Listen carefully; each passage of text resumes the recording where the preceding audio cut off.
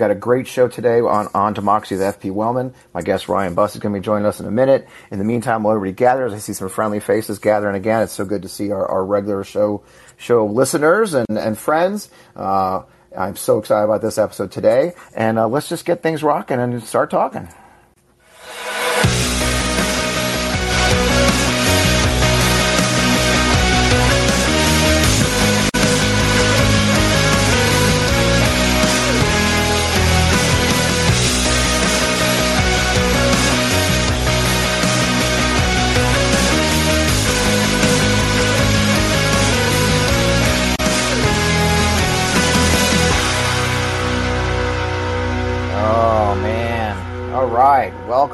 Welcome to On Democracy with F.P. Wellman on Call-In. If you're listening to us online, I hope you'll download the Call-In app. Join us live to talk about our democracy, how we can all help move the nation forward. It's free. Can't beat free.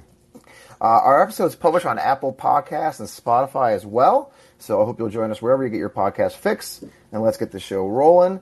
Man, I have been saying for a while, there's an old saying that we live in, it's a good, may you live in interesting times, I think, is that right? And so I can certainly say we're living in those times, and I'm so glad, I'm so glad that you're here joining me to discuss them. I'm your host, Fred Wellman. The January 6 hearings are rolling along. It's riveting TV. At the same time, we've just heard that a group of, this past week, a group of 20 senators, of 10 from each party, have engineered a legislative framework, they're calling it, on gun safety, that just yesterday, what Mitch McConnell himself actually said he would support, which is something interesting. So there's a lot to discuss there, and I'm really glad to have a guest on today who can do just that. And so it's a very important issue, one I'm passionate about. If you've known me on Twitter, you follow me, or you're a friend, I talk about gun safety issues for many years. I authored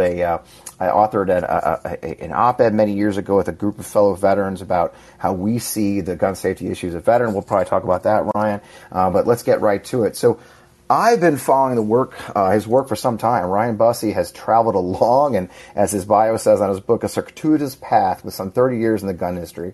He's an avid hunter, an outdoorsman, a conservationist, and those are all the things that the firearms industry was built on. He rose to the highest ranks of that rapidly growing multi-billion-dollar firearms industry, but the changing landscape of business pushed him to turn into advocacy and push back against the growing radicalization he watched unfold during his time in the business. He's the author of Gunfight, My Battle Against the Industry That Radicalized America. He serves now as a senior policy advisor to Giffords. He has a TEDx talk up on the web, which I'll try and get a link to, and as well, he was on The Daily Show, which I'm jealous of, just last December, which I'll also try to get a post up. So we're going to talk about, I guess we'll kind of get right into it. Ryan, so much thanks for joining us, man. Hey, really appreciate being here, Fred. And as you know, I think this issue, a lot of people think that this is just the gun issue, and that's important enough and sometimes bad enough, sometimes good enough, whatever that is. But I actually think that this issue is tied into every other, any other thing. If you care about anything in the United States, you better care about the gun issue, because everything that we talk about, worry about, is wrapped around the radicalization of NRA-ism. And so if it's climate or reproductive rights or, whatever it is, I think it all boils down to this. Well, that's the thing. I think I've seen you speak a couple times now, and I'm an avid follower on Twitter. And what I've really enjoyed talking about, it is unusual. What you do, what you say differently and relates to this show, this show being about democracy, is you've talked about that larger radicalization of our politics and our society, and tied to the proliferation of guns and radicalization in the firearms industry. And you've several times tied them, and I think in your book you tie those moments to each other. That as the growth of the ARs and the growth of these assault weapons, the tacticalization, if you will, of the industry grew, it was tied into the same parallel track of radicalization in our society of, as you've talked about, and I saw myself in Richmond, Virginia, people with guns showing up at peaceful protests, right? So tell me about that. How do you think we got here, and those parallel tracks, and what does that mean? Well, yeah, and I'll say first off, if you doubt any of this, if everybody could just think back to how they envision, the time frame they envision for how America became kind of divided and radicalized politically. And I think it's pretty tough to get away from that. It kind of started right after in the midterms of Bill Clinton's presidency. So, 1994-ish, 95-ish in there, because Newt Gingrich is the minority leader then. Then it really ramps up in the early 2000s, starts to take shape, but really starts to take shape as President Barack Obama starts to lead in the polls in 2007 and then was elected in 2008. And since then, it's been on a very steep upward curve or graph, and here we are today. And funny enough, if you go and lay gun sales over that exact same time frame, yep, the story is exactly the same with the gun sales data. And so as I was living my life and putting this together, I began thinking look, I'm living a life in the gun industry, yes, with all of the things that guns impact, yes, but this is a much larger thing. The politics and the division and the radicalization and the way the NRA perfected harnessing fear and hatred to gin up, to, as I say in the book, to pressurize our political system. I hope I make a pretty good case in the book, but I think, my thesis is that we live in this NRA world now. Wow. And I think, and that's something we talk about a lot, right? And a lot of us talk about the NRA, but in many ways, don't you think, I've sort of seen the NRA in many ways, they're under fire, from the IRS, from New York and wherever else. But really it's just the whole industry now. As you said, how many companies now make AR versions? Was it 300? Well, so in 2000, prior to 2006, there were just a couple companies, maybe 3 or 4, making AR-15s. They were mostly outliers that made guns for law enforcement and military. Right. Today, best estimate is there's 500 or so that make AR, either the finished rifles or all the parts and accessories that go on the rifles. And then there's about another 300 or 400 that make tactical gear, bulletproof vest, the stuff that you saw the Buffalo shooter wear, who was obviously radicalized politically, and his manifesto speaks directly about him looking through firearms and tactical gear advertisements. And so, it's not something I would wish upon anybody, but if you read his manifesto, it just reads like proof of firearms and firearms advertising being at the very heart of our radicalization. Right, and it goes right to that, right? As I think we both were shocked by the ad talking about getting your man card back, or the ads that very directly target specific. There's ARs with Bible quotes on them now. There's ARs specifically designed for called the Urban Sniper. It is. I'm a soldier. I carried an M4. In Iraq, I carried pistols. I've fired these weapons for my entire adult life. At one point I did own my own AR-15, which interestingly enough, so you mentioned the book, the growth, and your op-ed today in the Atlantic, by the way, which I thought was terrific, about many of these returning soldiers like myself wanted the weapons we went to war. That literally was the impetus for me to get one of the weapons. It was like the weapon I carried, and so that tacticalization and the desire for civilians to sort of cosplay and has really driven a growth industry, but it is not a sporting weapon. I think you talk about that branding. How much of this branding of a weapon of war is really the underlying theme here? Well, that's where it all starts, right? Because the AR itself has been and has always been branded as essentially a way for you to become a military badass without having to go into the military. Right.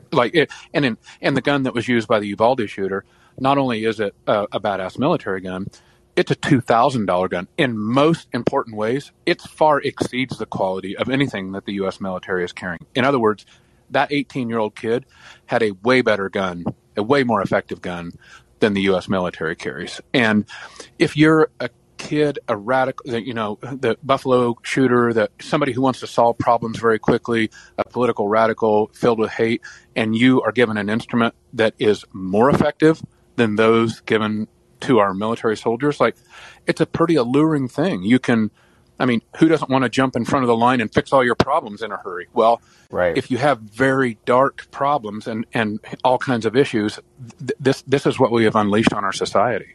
Right. And it does feel that way. We joke. I used to go to the range, and you would see these young men just tricked out with, again, of course, the Black Rifle Coffee gear and the tactical gear and these ridiculous helmets, and then you realize that not one of them had served, right? Not one of them had actually stepped up to the real service, but they were very much in awe of that or trying to cosplay it. But then so I think a very, very important quote, and I'm a huge critic of Black Rifle Coffee, not because I give a dang about the quality of the coffee. I don't. Yep. But they are normalizing this tactical culture and glorifying it in a very dangerous way. And Matt Best, who's one of the co-founders of Black Rifle Coffee, was asked, like, this is in 2019 Washington Post article, and he's asked, like, who are these people? Who owns all these rifles? Like, who thinks that they have to have Black Rifle Coffee instead of Starbucks? Like, what kind of people are those? And his quote is this: there are people who couldn't serve for whatever reason, but they still want to grab their AR-15 and run down the range and do a fucking transition drill, a little taste of the drug, You see, and there you have it, right? As you just described. In the book, I call them couch commandos because that's what the industry referred to them as pejoratively, like, oh, we're selling all these guns to couch commandos. Well, that's who they are. What changed, Ryan? I mean, I have seen you talk a number of times, and you talk about how the industry, how in the old days when you were first in it, they didn't have tactical gear at their gun shows. I went to gun shows, so you know a little background on me. I'm the son of a World War II Marine. My dad was a lifetime member of the NRA. He taught me to fire weapons and respect weapons at a very young age. One of my earliest memories, my dad had a cute little World War II Marine trick where we went to a quarry. I live in St. Louis now, and there's a quarry in St. Louis. I don't think it's open anymore, but we would actually go shoot. Back in the day, just go down this quarry and shoot. And my father had a cute trick where he would place us or me on a boulder, and then he gave me his .357 Magnum, if you know those old cannons. And he stood behind me as I sat, and he just had me shoot it. And literally, it threw me off the rock. And my dad caught me and said, "Now do you understand how dangerous this is?" And that was his way of saying, "This is not a toy. You will not play with this toy. It's going to be locked up in our house, but if you ever get your hands on it, you need to understand it's not a toy." And frankly, he was horrified by the direction the NRA took after the Charlton Heston and, from my cold, dead hands. So at what point did this industry change, and was there a conscious decision? Did you see that change, or was it quick? Was it slow, or was it a sudden decision to embrace this culture? It was a few quick things that resulted in slow action, and then really sped up. So, and you should be a PR guy, Ryan. I know. I'm speaking like I have my warm shawl on right now. There you go. But what happened after Columbine? We now know that there were secret leadership meetings held because they were taped by someone, and NPR, funny enough, got a hold of them. And in those meetings, Heston. And several other, LaPierre, Jim Baker, several people, leaders of the NRA, are debating, should we be conciliatory and be a part of the solution? Or is there an opportunity here for us to say, hell no, scare people into thinking that people are going to steal their guns? Maybe this shooting thing and the reaction can actually be a plus. And they picked the latter.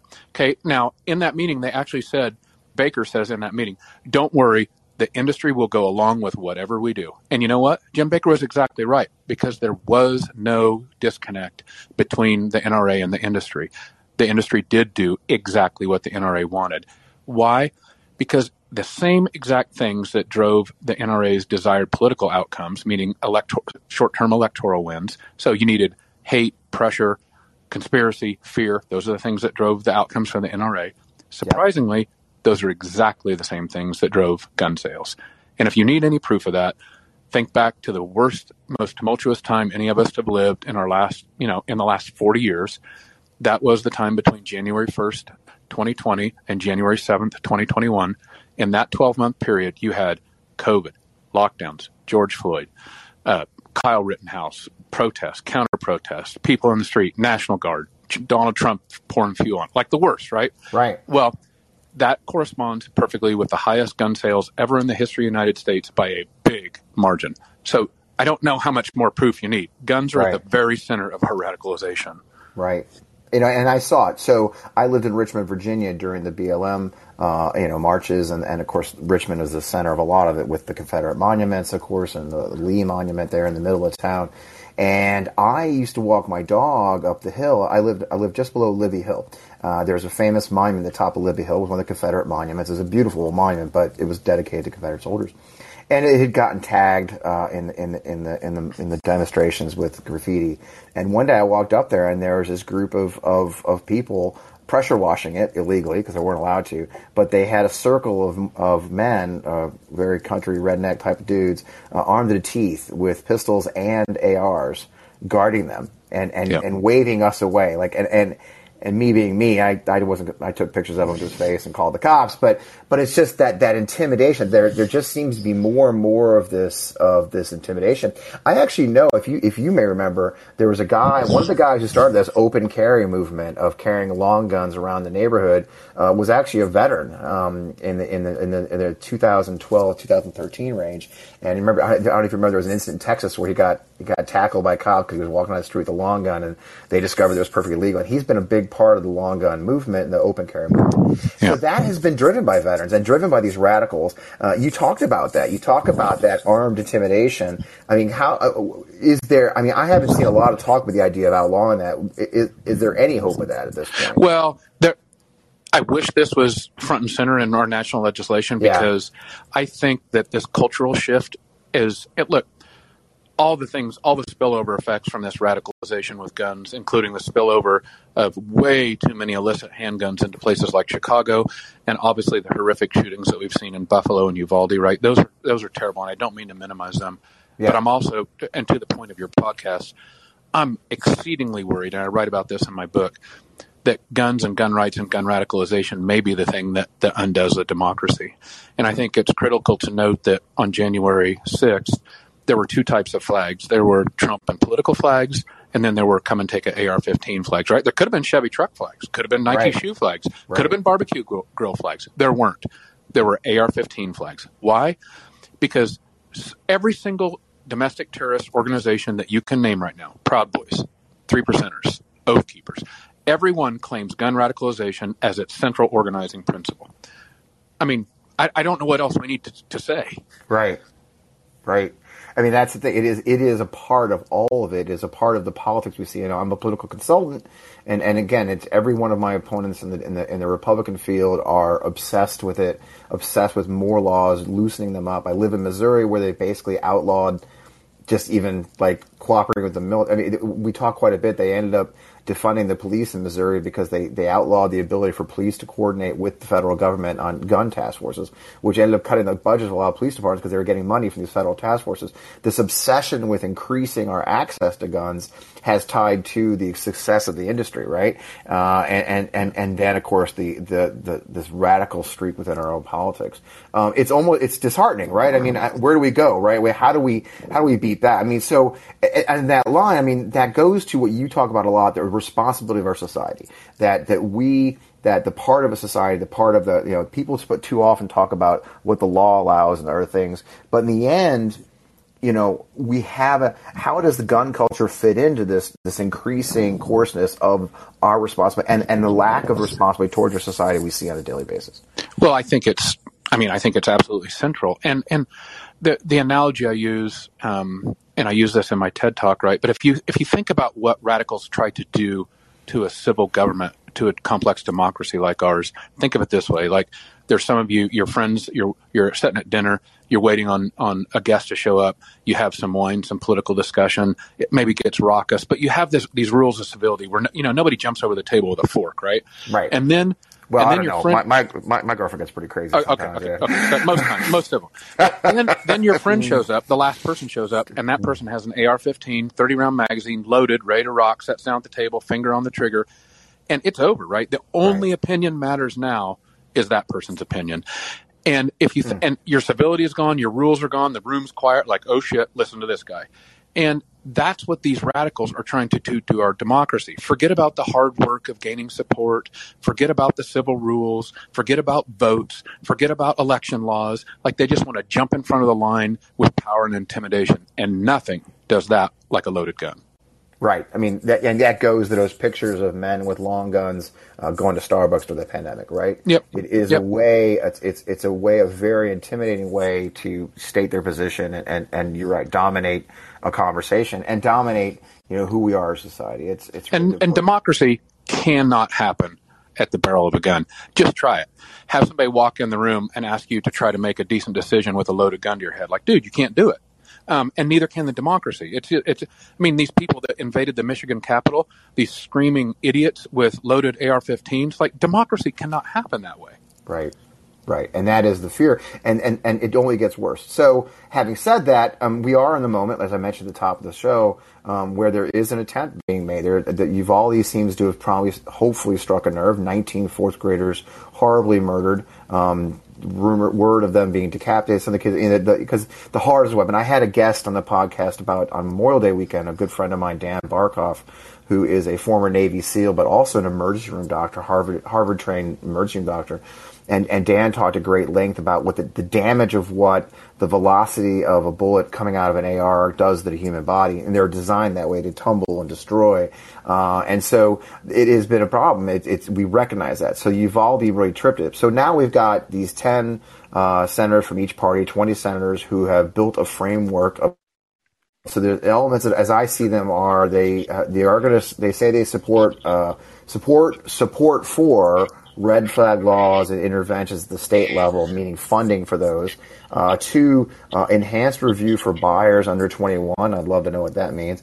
Penalties for straw purchases. Mental health and telehealth services support. They're going to clarify what is a licensed dealer. They are going the boyfriend loophole, which is protections for domestic violence victims. And then finally, to support for in-school mental health services and support for school safety support services and gun prevention or gun violence prevention measures. Those don't touch on very popular things, right? We're not talking about universal background checks. We're not talking about any kind of limits on the AR-15 in any way, shape, or form. But the gun, I mean, I know you're an advocate, you work with Giffords. It does seem like our gun advocates from Moms Demand and others are hailing this as progress. Where do you see this, Ryan? Well, it is progress because, I mean, we haven't even got 10 senators from opposite parties to talk about. I mean, shit, I'm not sure they could agree on whether ice cream is a good thing or not. Right. So at least, like, this is progress in that way. Is it enough to roll back to change all of the properly enumerated immense problems that you have noted? No. But I like to remind people, like, it took 30 plus years for us to get into this kind of situation. And there wasn't one thing that put us in the situation, nor is there one thing that's going to get us out. And I think responsibility and norms in a society are built up over time. One important example I like to point out is that, contrary to popular belief, the AR-15 was never outlawed by the assault weapons ban. It wasn't. Right. I mean, people think it was, but it was not. Right. If you added more features onto it and it became a quote-unquote assault weapon, it was. But you could buy plenty. In fact, the Buffalo shooter used a post-ban, a gun that was built during the assault weapons ban. That's what he used to commit the murders in Buffalo. Wow. So the point there is that the assault weapons ban, perhaps more than legal, was a social norm reinforcer. And so I think us doing whatever it takes, little by little, piece by piece, to put those norms back together is really important. And so in that way, I think there's good stuff in this bill. Right. And it does seem there's support building. I did see a report today that, of course, there's grumpiness about the cost of finding the money to support the red flag laws. Of course, Josh Hawley, our Missouri senator, was on there on TV complaining about the idea of any kind of red flag law. They feel like it's people's taken away. And what I found striking about his comment was he said this is going to take away the rights of law-abiding citizens, take away their guns. But that's the whole point of a red flag law, that they're not law-abiding, they're domestic violence perpetrators, right? I mean, the red flag law prevents that from happening, correct? Yeah, they have done something, or as the name says, as the moniker says, they've sent up a flag, right? They've done something. They created it. They threatened somebody. They did something, and I'm sorry you're saddled with Hawley. I don't have enough four-letter words to give you everything that I think of the guy. We've all used him. But what in a civil society? What thing is it that we do where law-abiding citizens aren't inconvenienced to some degree when we have to enforce laws? I mean, look, I think I could drive across town at 90 miles an hour in my truck and probably never kill anybody and go through the school zone, but I don't do it because I don't want to run over kids. Is it an inconvenience for me to slow down to 25? Well, kind of, I guess. Is that a law-abiding citizen kind of being, inconvenienced for slowing down? Yes, but I don't want to live in anarchy, and I prefer live kids over dead ones. I mean, come on. Right. Right, and that's exactly what we talk about, right? It is this constant harping on the Second Amendment, shall not be abridged, right? And of course we know better. I met a guy named Shan Wu, who is a legal analyst for the CNN. I had dinner with him last night, and Shan, I posted it. I'll have to post it later, but Shan had a great piece where he did an analysis of the Second Amendment. He talks about how the Second Amendment was created, during the early, when they were trying to get the Constitution passed. And there was concerns in the South that the intricate nature of how the Second Amendment is tied directly to slavery, being that the Southern states were concerned that the federal government would control their militias that they used to hunt down runaway slaves and to quell slave rebellions. And so the Southern states demanded, George Mason specifically, that the Second Amendment exists, the whole militia thing. It wasn't meant as an individual rights or to, quote, fight tyranny unless you want to be a rebellion. It was he makes a compelling case, and I'm seeing more scholarship on that the Second Amendment was never about individual rights per se. It was about, sadly, perpetuating the slavery. We have lost sight of that, right? We have lost sight of what the Second Amendment means, and it's become this unabridgeable thing. But like you said, right, we abridge a lot of things, right? You abridge my right to own a car by mandatory insurance, mandatory inspections, a driver's license to drive it. Why do you think there is such... actually, I think I know the answer, right? We're going to go back to the NRA, we're going to go back to the gun industry, right? The fight to not make sure there's no abridgment, right? I also don't understand, do you think that at what point is it self-defeating, I guess is what I'm trying to get to. At what point is the industry going to defeat themselves, and is it even possible? Is a Rubicon to be crossed at some point where there's a realization within the industry that they've actually shot themselves? I think, yeah, so, Rubicon, jump the shark, whatever the Right. hell analogy, we're going to use here. I've thought we've approached that a couple times. I'm pretty sure maybe we have or we will. And it's interesting you say that because I coach people who are responsible gun owners who are calling me and writing me, organizations like Gifford, who I'm advising about how to talk about this. And I tell them, you need to get to the right of all of these crazy gun groups. And they kind of look at me with their eye cocked like, dude, come on, are you serious? How is that possible? And I said, no, hear me out. You are more pro-gun than these people are. Why? Because you will do what is necessary in a complex society to maintain rights. And that means you have to impose some legislation and responsibility. So kind of to your point, Fred, is this a circle that is going to come around and bite people in the ass? I think it already is. Right. Like the most anti-gun thing you can do is to let this thing get so out of control that the societal whiplash is so extreme that you do lose some rights. I mean, I use the analogy like, kids cleaning their room, like, my kid Lander, go clean your room. No, go clean your room. No. And then about the fourth time, like, okay, I'm coming down there with you. Like, you should have cleaned the room before I came down there with you. And because it's going to get ugly now. And I think that's exactly what we're going to face here. A society like this cannot continue to exist watching 19 little kids getting shot like this. It just is. It's just not sustainable. Right. And that's so much that gets right to it. I mean, it is, and that's something. So in my fight, as I push back against legislators and as I push back on Twitter and elsewhere where I have a chance to speak, I keep saying that. Just keep reminding the 19 fourth graders, 19 10-year-old kids were slaughtered in minutes. And if you can walk away from that, if you can walk away from the knowledge that parents had to submit DNA, or as Matthew McConaughey so brilliantly laid out, that identifying the young girl by her green sneakers with the heart on them. Yeah. If you as a human, and more shockingly, many who claim to be Christians can accept the slaughter of our children, then what else will you accept? I mean, it's a scary question that we have leaders and legislators that are more worried about fundraising or next election than the murder of children. Well, and I think this goes to the very heart of GOP politics and the radicalized nature in which the Republican Party now exists. The reason that this issue is so hard, like you've probably heard it a billion times, I've heard it, like background checks pull at 82% or 85 or whatever, and nothing pulls that high. Why can't we get that down? That should be so easy. And people scratch their heads, right? Sure, lots of political consultants have, and they've given bad advice on this. But so in a lot of ways, it looks like it's a little pebble that you ought to be able to just bend down and pick up and toss over the fence.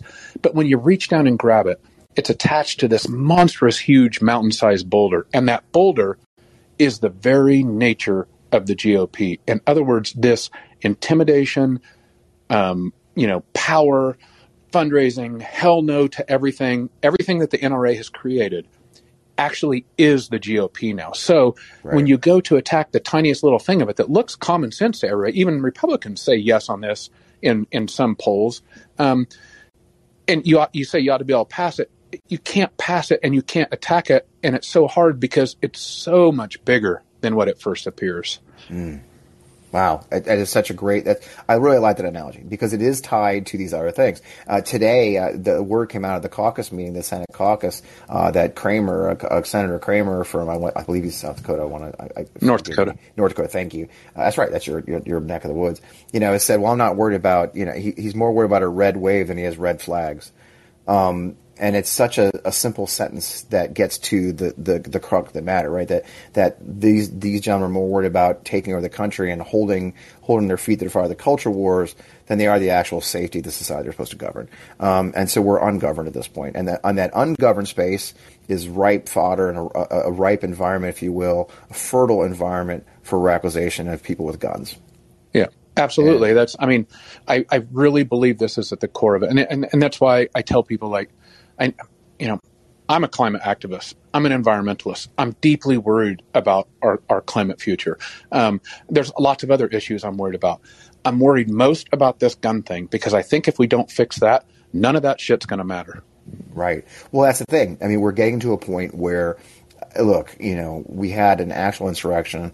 We now know that Oath Keepers and Proud Boys had weapons stashes across the state lines in Virginia. But by the way, if laws don't work, how come the weapons were stuck in Virginia, not in Washington, D.C.? But that's another thing. Also, right? Another point on that. Like when these people say all the time, like laws don't work, only criminals. Like, okay, hold on. In both cases, the Buffalo and the Uvalde case, the kids waited until they were 18 to get the guns. Why didn't they get them when they were 17 and a half, 17 and 3/4, 17, 351 days? And they didn't. They waited until they were 18. Why? Because the law said they had to wait till they were 18. So don't give me this bunk that laws don't matter. If those kids didn't worry about the laws, they could have got them a year ago or 2 years ago. They didn't. Right, because they're not criminals. They're kids bent on something. And then we haven't even touched on the suit. Now AR is not the preference for choice, but I'm a veteran.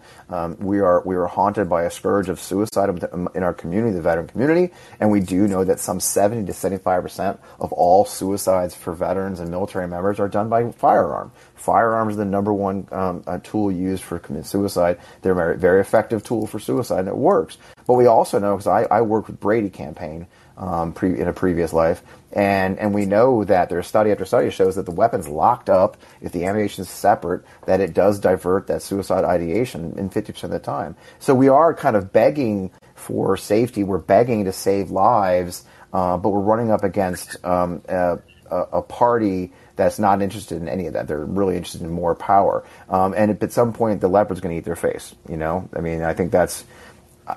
Well, I think it's so sad to know that we have half of our political universe, like they're living in this quarterly capitalist world, right? And by that I mean, in quarterly capitalism, all you care about is the next quarter. Like you will sell your grandmother down the river to make the next quarter. You'll worry about, you really don't care about what happens the day after that. You're just trying to get your bonus check and get on to the next thing. And that's what the Republican Party, and that's what the NRA started, right? They said, look, we will do anything, say anything, throw anybody under the bus, lie about anybody, whatever it takes to win the next election. Forget about whether the country burns down. Okay, well, maybe it sustains that once or twice, but now we have an entire party who has taken on that NRA mantra, and they're willing to do that literally every single election, like burn it down. We don't care, whatever it takes to win the next election. Well, like 2, 3, 4 elections, as you see now, like, I'm sorry, but it feels pretty tenuous to me. Yep. That's exactly it. And I really love that analogy. It is so, it takes people who've been in industry in the corporate world to understand it, that it is that quarterly mentality. It's always about the next election. It's always a calculus for the next election. And that calculus leaves us the problem where no one's trying to solve long-term problems. No, and the model of this country is, the whole point of having senators serve 6 years was to allow them to be able to do the good things, the necessary long-term things, because they didn't face election for 6 years. But now it's always every election every 2 years, and every election matters now because we're trying to say, and so that calculus has gone out the window as well. The framers just never saw this coming. But you're right; it is a cold calculus that every single election has to be won, and has to be won handily, so they can maintain and maintain a firm grip on power, and we pay a price. And a long-term problem like the violence in our society is being kicked down the road. And I spend a lot of my time these days asking at what point does the can no longer go down the road and ends up, cutting all our feet and or now, Fred, it's not only is it kicked down the road, it's worsened. Right. And by that I mean it's to Trump's political advantage. I'll pick on him because he's not in office, right? Yep. But it's to his political advantage to have more violence, to have more fear, to have more angst, to have more conspiracy, to have more racial tension, right? That drives his political outcomes. Yep. And that's where I got in the industry. I'm like, wait, just a second, guys. I know you sell more guns when everybody hates each other, but this is not good. Right. It's not good for the country. We have to step back. The industry would like to have, in essence, right, we go back to that quarterly capitalism thing, it's better if every single person was armed all the time. And not only that, maybe they could be armed with 2 guns all the time, open carry. I'm like, well, okay, good for business, but shit, that sounds very bad for the country, Well, I served in Iraq, okay? I did 3 tours in Iraq. I served in Baghdad at the height of the insurgency there. And you're right, and armed society is not a safer society. The idea that anyone who's ever served in combat, especially, and doesn't understand that when everybody's got guns, a lot of people die. Because what used to be, I say it a lot when I talk, what used to be fuck you, bump chest, walk away is now fuck you, boom. Yeah. People die. Gun is really acceptable. How many road rage incidents now end in gunfire? These insane videos you see of guys shooting with their own effing windshields because they're too stupid to understand what they're doing. Because a simple thing ends up in gunfire because we are armed to the teeth. And people are angry and they're solving their problems with gunfire. I always get stuck, and I'm supposed to be a political guy myself. I keep getting stuck on that same thing. What is it going to take to wake this up? What do you think? What is a progress that can be made, Ryan? I mean, you've been in the industry, so let's talk about that. So you've been in the industry. I can tell you one thing that would fix it, but I don't think this is possible. I think more than anything, and I didn't really realize when I was in the industry how important this was. I do now because I see this growing irresponsible marketing that we've talked about some, the urban super sniper, all these things that now encourage so much irresponsible activity. A lot of that is based and protected by PLACA, and that's the law that was signed into law by Bush in 2005, in October 2005. PLACA is the Protection of Lawful Commerce in Arms Act. That is a liability shield for the firearms industry. Right. Even if you market irresponsibly, you cannot be held liable. And if I think of it like this, it's sort of like a frat party. You show up, hey, there's 50 frat guys. Here's some Coke, here's a bunch of kegs. Tell you, call the hookers, do whatever. I'm sure you won't do anything bad.